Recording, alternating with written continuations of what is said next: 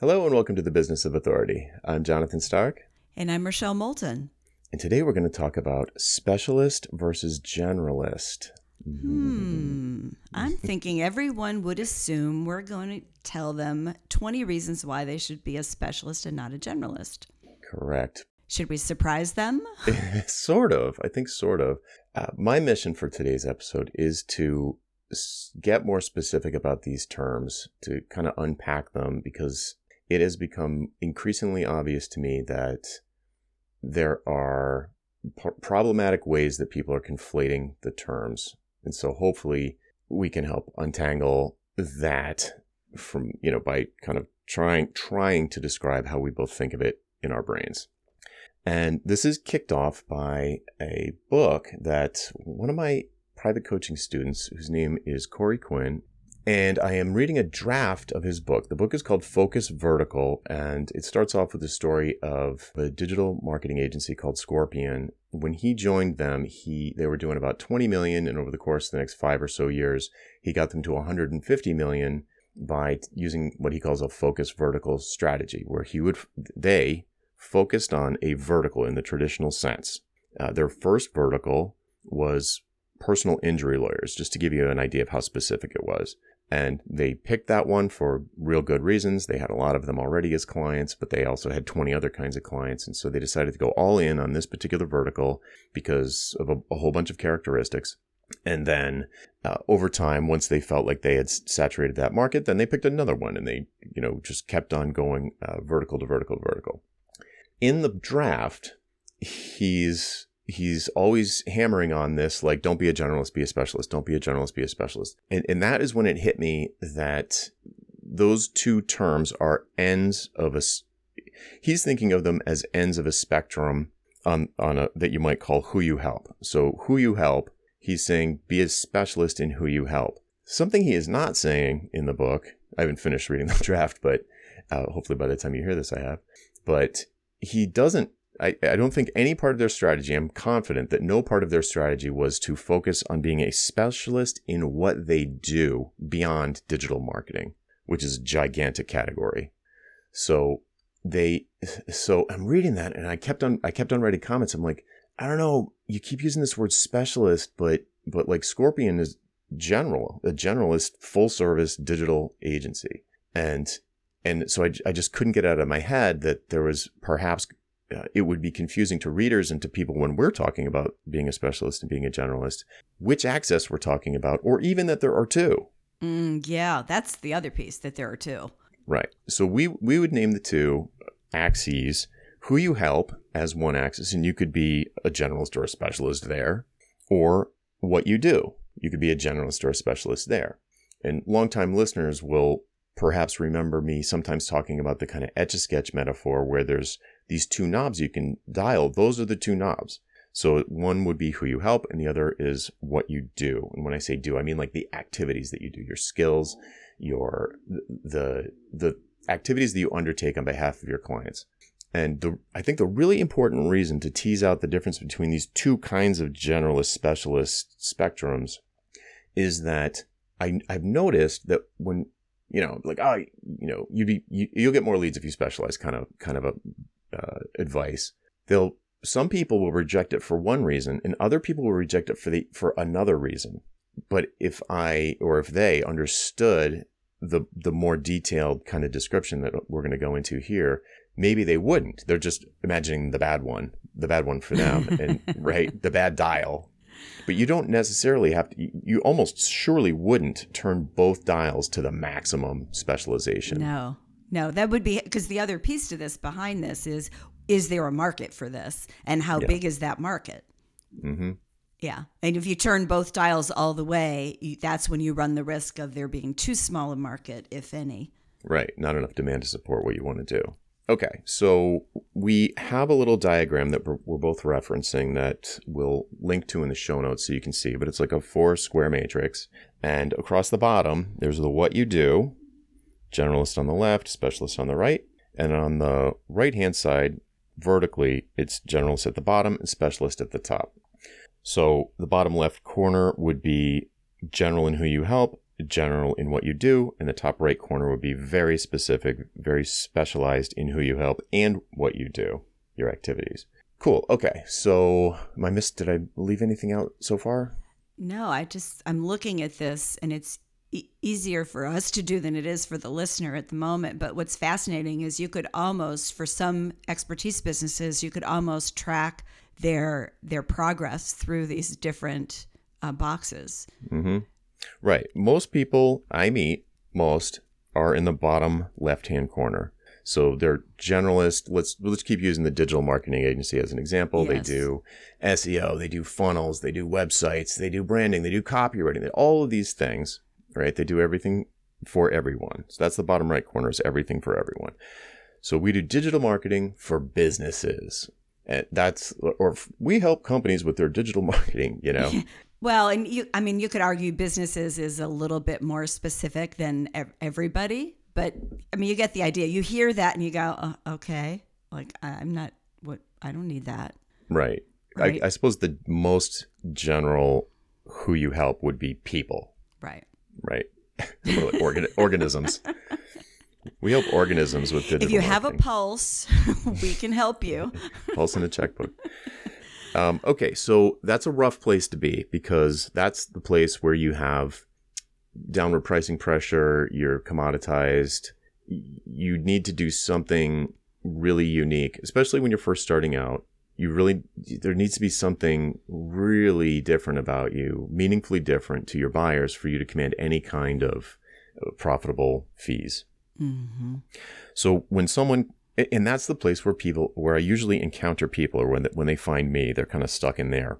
That bottom left-hand box. That's where a lot of people start. If you're leaving corporate life to hang your shingle, this is usually where you start, because you start your business on referrals, and you don't really worry so much about how you're going to turn the dials. You're more worried about how you're going to have income coming in. Right. Yeah. So you're just taking whatever comes over the transom. Mm-hmm. So when that gets old and you're like, geez, I haven't increased my profits or my revenue in a long time. I feel like I'm working harder than ever, not getting ahead. I'm not getting enough leads. My pipeline is unpredictable. I've got feast-famine cycles. All of those things are a signal that your marketing could be improved. So when someone comes to us like that, it's like, well, specialize, right? And they'll be like, I don't want to. I'll get bored. I don't want to. I love doing all these different things. I don't want to. I might pick the wrong market. So the objections, the knee-jerk reactions will probably, I don't track data on this, but as I think back, I find that the objections come from either the one end or the other of the two axes, not both. It's usually, I don't remember times when it was both. So someone will say, like, they hear the word specialist and they think we're suggesting that they stop doing 80% of the kinds of things that they do and just do one.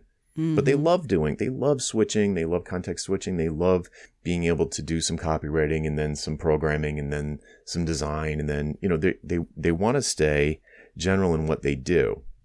And so, but they object to the idea of specializing in general or I shouldn't say in general, they object to the idea of specializing because they really enjoy having lots of different tools, lots of different context switching, lots of different modes.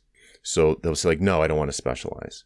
And then there's another group of people that'd be like, oh, I don't want to just work with personal injury lawyers. I don't want to just work with locksmiths. I don't want to just work with chiropractors or developers or whatever, because I'll just get bored of that industry.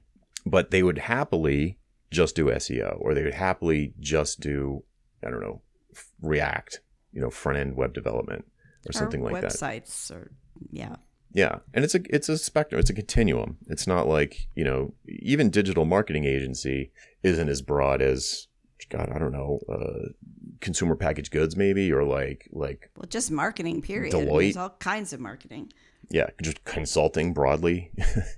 Right. So yeah, so just to have an example. So in this bottom bottom left-hand quadrant, just as an example, I wrote down digital marketing for businesses, and that's that rough spot. And then you could decide for yourself which way you want it to go, which dial you want it to turn to move the little pencil head to either to the right or to the up, to the north. And it might be that with this new information, that people are more open to the idea of specializing on the other axis, the one they didn't reject. Right.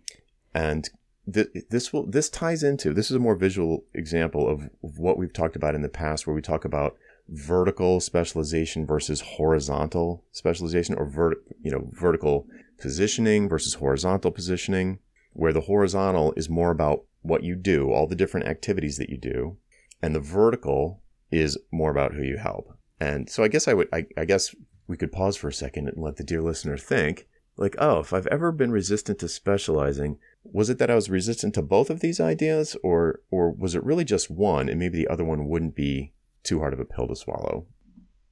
I know. I was testing you to see how long you could go without saying anything. I know the editing software is going to collapse that gap anyway. Well, see, one of the things I think is so interesting is that if you just pick one of these two axes, I think most people know right away which feels better. So if in the digital marketing example, if you've been doing this for a while and you're fascinated with SEO, like so fascinated, you just keep reading more about it. You just keep testing things. And all of a sudden you realize, I'm not so interested in doing a website. I'm not so interested in writing copy. And then you're probably going to move to the right. You're going to say, oh, I really want to move. I want to get more expert on SEO. And then there's the other person who just loves doing all the facets of digital marketing, and they might be more receptive to narrowing who they're going to help. And, in this example we're using, it was locksmiths. So I'm going to do all the things for digital marketing that I can possibly think of, but I'm only going to do them for locksmiths. Right. So that I really get in deep and understand their problems and what they need to solve them. Mm-hmm.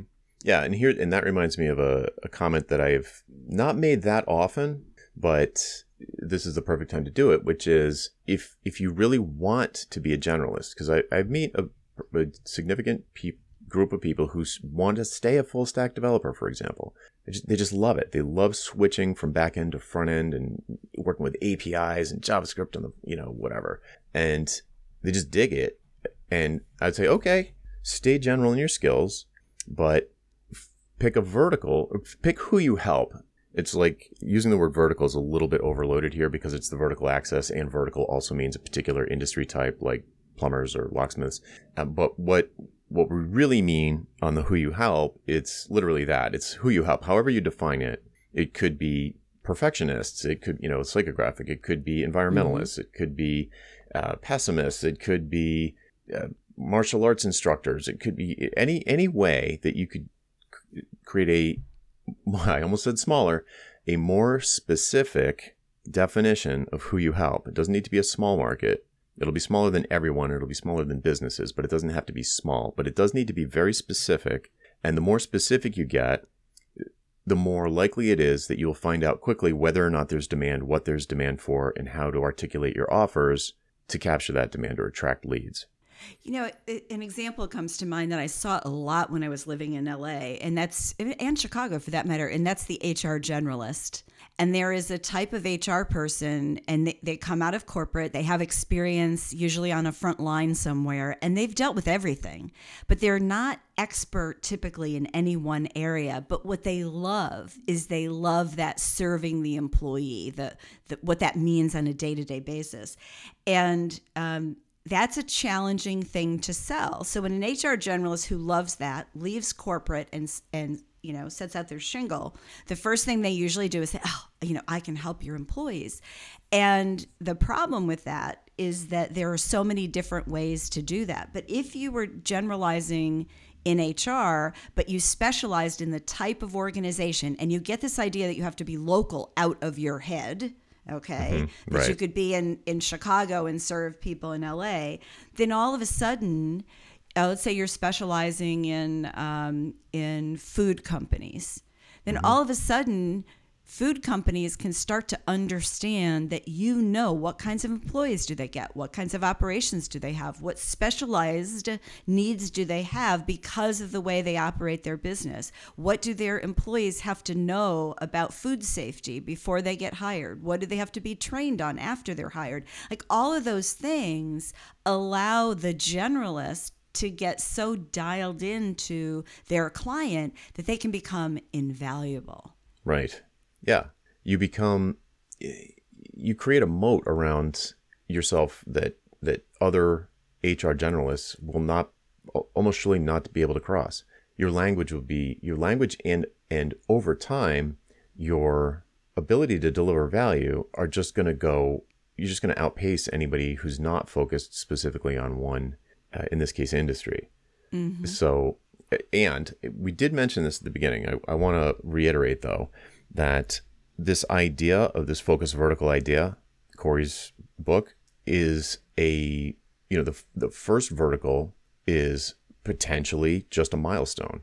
So the first who you help, the first segment of who you help, it could be that you go into that space and you become well known, your referrals go through the roof, and you begin to, I'm not going to say saturate the market, but you capture a lot of the market.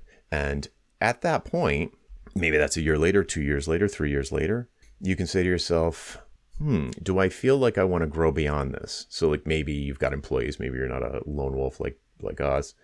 Maybe you want to grow, or you have employees and you're like, we've got more capacity. Let's pick another vertical. Let's do the same thing again. Mm-hmm. We can keep serving the ones we already have and do some experiments to identify another one that we could go into without compromising the work that we're doing for the first one, and add that to your marketing efforts. So it's not like I think you said last time, it's not a life sentence if you you pick a vertical, but you could stay in it. You might find that when you go to like the second vertical, you try another segment of the population or business world that you want to help, you might find that you're like, wow, this is way more different than we expected. You might find that you're like, I don't like feeling this lack of mastery. We are just crushing it in this, restaurant vertical, let's say. We're just crushing it over there. And we're really having to learn a lot, and it feels bad. Our employees don't like it. Maybe you're just like, you know what, let's just stay with restaurants and grow in different ways, perhaps through your product ladder, increasing revenue, decreasing costs, more valuable offerings. Or you say, that's all right. We'll go through this learning process like we did with restaurants. It'll probably take about, 6 months to a year to really get up to speed on the jargon, the lingo, the all of the inside baseball, all of the specific hopes, dreams, fears, and desires of this new vertical that seemed so similar from the outside. Like maybe it's, I don't know, what would be similar to restaurants, like small retail or something. I don't know. Something where people come in, maybe, not a gym, maybe guess, hospitality, right? Like maybe boutique hotels, right? So, okay, boutique hotels are going to do HR for boutique hotels. And it's like, oh, wait, this is a lot more different. And so you can decide, do we want to get on this learning curve or, maybe not.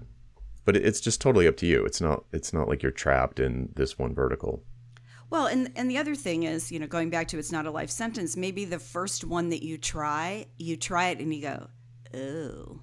I mean, I found that when in the first company I created, when we went after a very specific slice of corporate, and I'm like, I hate this. It doesn't use the skill set. We need a different kind of person to do it. I don't like hiring that kind of person. I don't like working with that kind of person. I don't like any. And by the way, the profit margin's a lot less. I think it lasted 3 months. So this can be an experiment that doesn't work. But then what do you learn from that experiment? Well, you learn what you didn't like. So how do you get closer to what you do want? That's what I love about this, is that it's a way to think about how to specialize without being quite so intimidating to those who have, somewhat of a generalist skill set inside their area of expertise. Yes.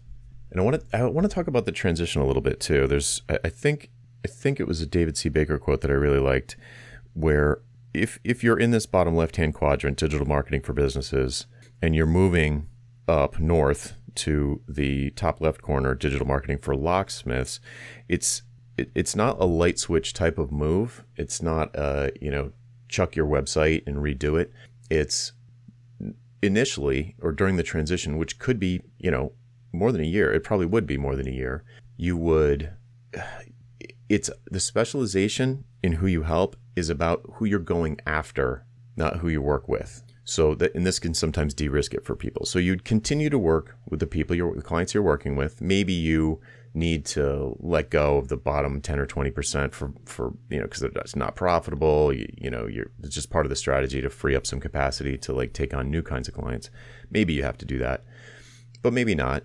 And you just orient your output, whether it's content marketing or social media or outbound or whatever you're doing to increase awareness in this new market, you would orient all of your messaging around that.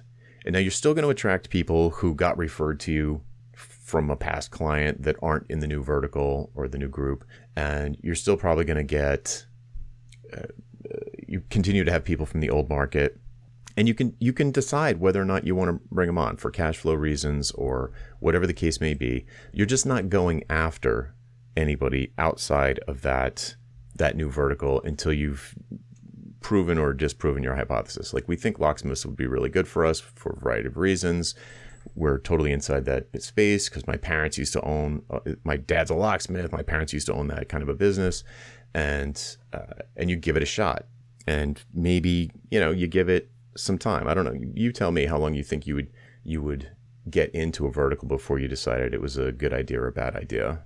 Well, it depends, because sometimes really fast that it's a good idea, and other times it takes a while. So I probably wouldn't stick with it for more than a year if there wasn't some kind of traction with it. How about you? Yeah, I think.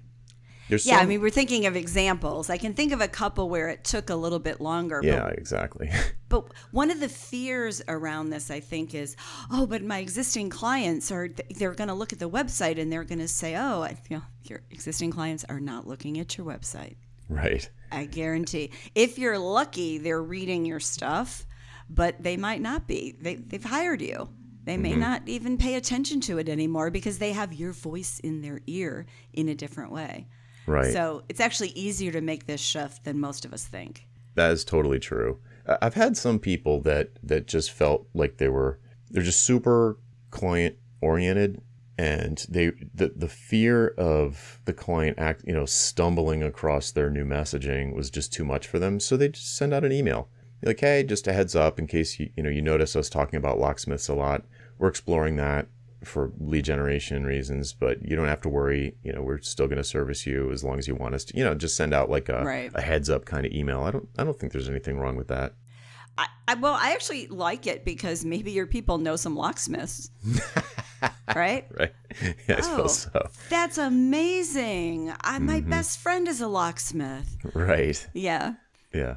So yeah, I mean, it could be. So where else? We haven't gone to the top right. Top right. That's like the fear factor, right? That's the box everybody's afraid of. All right. That's written, to follow the example, written in that box, we have SEO for locksmiths, which, to be honest, you could almost imagine supporting us, at least a solo business doing that. But it's just an example. It might not even, so SEO for locksmiths in Providence, that's too small. That wouldn't work, right? Well, part of it is the word too, like the SEO, because it would make me wonder, does a locksmith know what SEO is? But if I said websites for locksmiths, then that might not feel so small. Right. So, but the point is, you can over dial on the two things, like SEO for people named Bob in Providence that are periodontists. That's way too over specialized. So you can go way too far, but that is never what I encounter. I cannot think of a time when someone's come to me with it. Very rare, maybe once or twice, where they come with it overly specialized because they've dialed both knobs of the etch-a-sketch to the top right, boom, all the way over there, and it's like, I don't, that might not even be a market, right? And the other thing that's The other thing that can happen there is that, well, it's kind of what you said, like locksmith might not care about SEO, right? It's like you specialize in a thing like MySQL database optimization for locksmiths. It's like, Ugh. I don't even know what that is. right. What even is that? Yeah. So there's possibility in that top right quadrant that there is no overlap in the Venn diagram. Mm-hmm. I feel like the main message of this episode for sure is to just understand that when someone says specialist, or at least this might even just be a note to myself, when someone says specialist, I need to know which axis they're talking about. Yes. Is it what I do or is it who I help? Right. Because my default assumption, that definition of that word in my mind is it's what I do. I'm a hand surgeon. I'm a specialist. I wouldn't think of a doctor, a GP, who works with professional athletes as a specialist. I just wouldn't think of it like that way normally. But it's clear to me that a lot of people do. When they hear the word specialist, to them, that's synonymous with a very specific niche market of some kind. And I never mean it that way, but I'm gonna try and get better at it. Yeah. Well, it's funny. It's one of the things that happens when you host a podcast. We start to use these words and we can use them in ways that wind up being confusing and we don't realize it, right? Until we start to play with it and think about the repercussions of using a particular word a certain way. Mm-hmm. But I just think it's eye-opening if you start to think about specializing in more than one axis. And I've always liked your dial or etch-a-sketch. I always think of it as a dial, the etch-a-sketch thing. But what's helpful about this box, I think these 4 boxes, is you can kind of think about which quadrant am I in? And is it the right quadrant for me and for my business? Right. Yeah. How I want to spend my time and who I want to spend it with. So you could dial, I mean, you don't have to go straight north or straight east, up or left or right from the bottom left-hand corner. You could go, for example, I don't know about locksmiths, but something like dentists is still pretty big. There's tons of subcategories under dentists. It could be CPAs of a particular size. It's like our friend Geraldine, who helps CPAs that are of a particular, that don't have partners, that don't have a ton of employees, a handful of employees at most, and are doing X dollars per year in revenue and are overworked, like they're working weekends, right? So there's a whole bunch of factors going on there, demographic, psychographic, vertical. Exactly. Yeah. Yeah, because this is just the entry point. There are so many more ways you can slice and dice this. But I think sometimes when you're, not even when you're first starting out, but when you come to this inflection point where you want to or you have to do something different.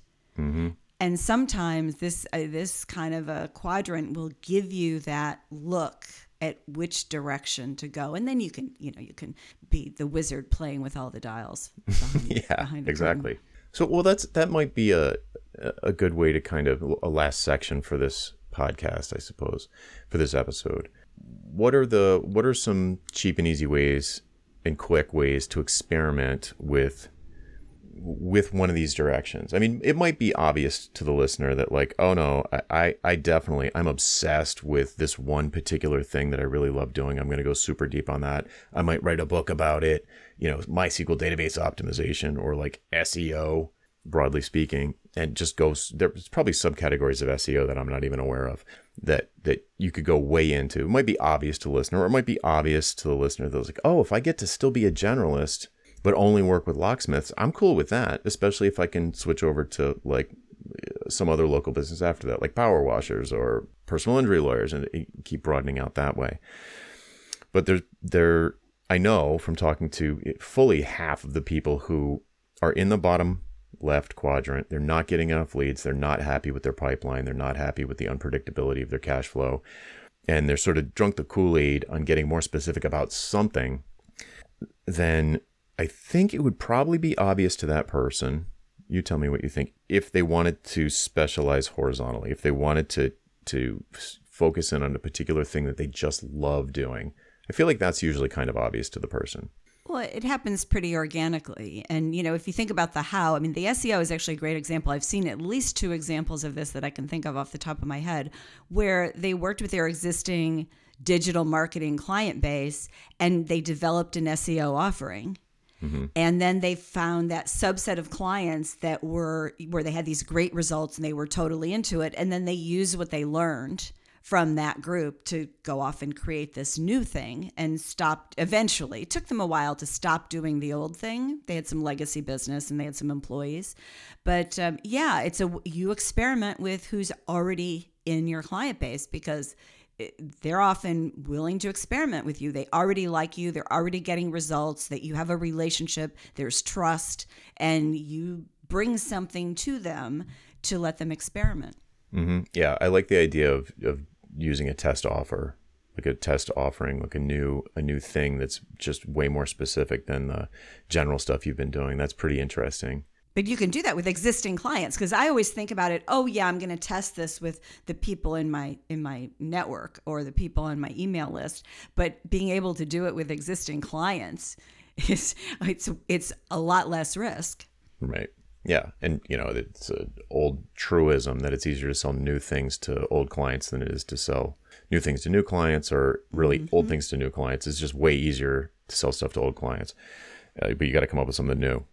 So, but going in the other direction, I think, is where people really get wrapped around the axle. So when they're trying to go north on this chart into which vertical do I pick, I actually have been advocating a similar approach where instead of repositioning your entire business, position something on this new market. So it could be probably the lightest lift version of this is probably to set up and promote a webinar that's specifically for locksmiths, digital marketing for locksmiths, digital marketing 101, how to get your phone ringing off the hook for locksmiths. Did I say that right? Locksmiths. Locksmiths, yeah. And see if you can get in front of that group. See if they sign up. See if you can even get feedback why they didn't sign up. How could you tweak the registration page, the offer, to make it more attractive to them? Go on a listening tour. That would be easy too. Yeah, that's what I was going to say. I think I do the listening tour before the webinar so that you knew probably what it was that they want and you have some idea, and then you can get more feedback beyond the listening tour. Mm-hmm. Yeah. And then if it's like, oh, you get the listening tour. Now you're like, oh, I've got an idea for a webinar. And then the webinar works and they end up on your mailing list. And then you do follow-up emails about the contents of the webinar. And all. That is what traction looks like to me.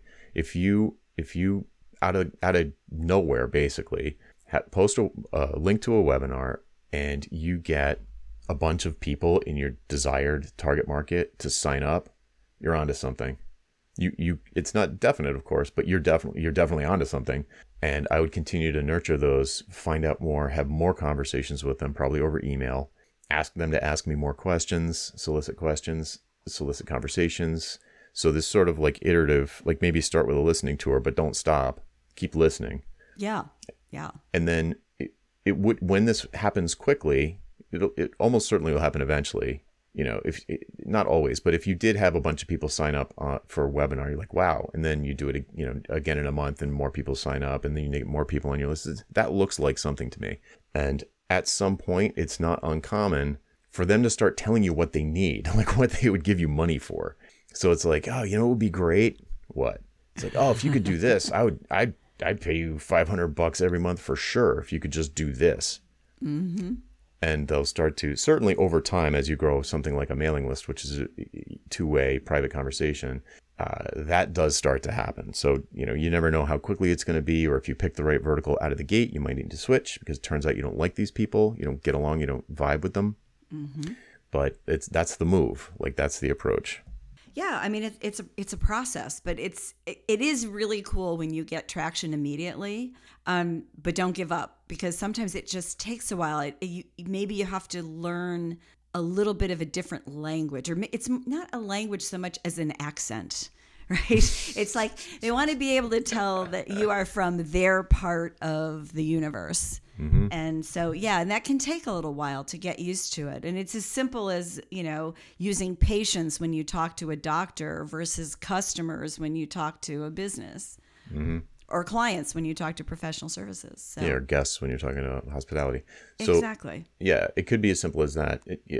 I'm reminded of advice from our friend Philip Morgan, which is cheat. Pick a vertical where you already have an unfair advantage. So like something you're already an insider.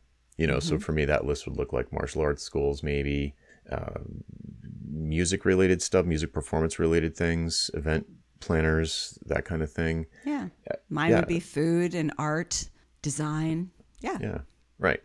It also helps if you're going down the list. Now that I think of it, Corey, in this new book, it's not out yet, but it should be in September.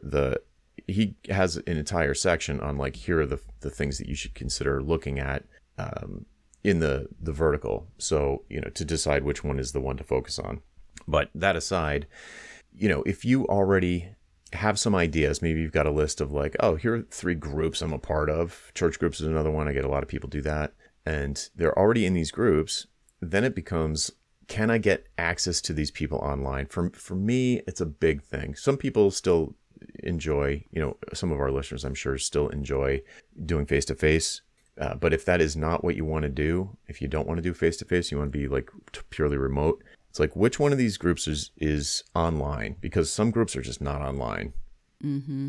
So it's just going to make things really hard for you. So that would be a big thing. If I had like, oh, here are 3 candidate verticals or segments that I could go after, can I reach them online in some way that I don't mind doing? Like, I don't want to do pay-per-click ads, or I don't want to do answer bombing, or I love doing webinars though. Well, do these people go to webinars? Maybe locksmiths don't. Maybe they do. Maybe personal trainers do. Maybe they don't. I don't know. Mm-hmm. But you could find that out pretty easily by setting up a webinar for each one of the 3. See if you can find them on LinkedIn or wherever they might hang out. Figure out where their digital watering holes are. Put the offer in front of them. And if people trade you their email address and spend time to sit through your webinar and ask questions or maybe share it with other people, it's like, that's a very good sign. Mm-hmm. Yeah. And you need that, right? Because when you're doing these, sometimes you feel like you're in the desert looking for water. And you just need to get a little sip here and there. And then all of a sudden, that's when you come around the corner and it's not a mirage. You see a beautiful pool of tasteful water without the skeletons around the edge. Ew. Nice.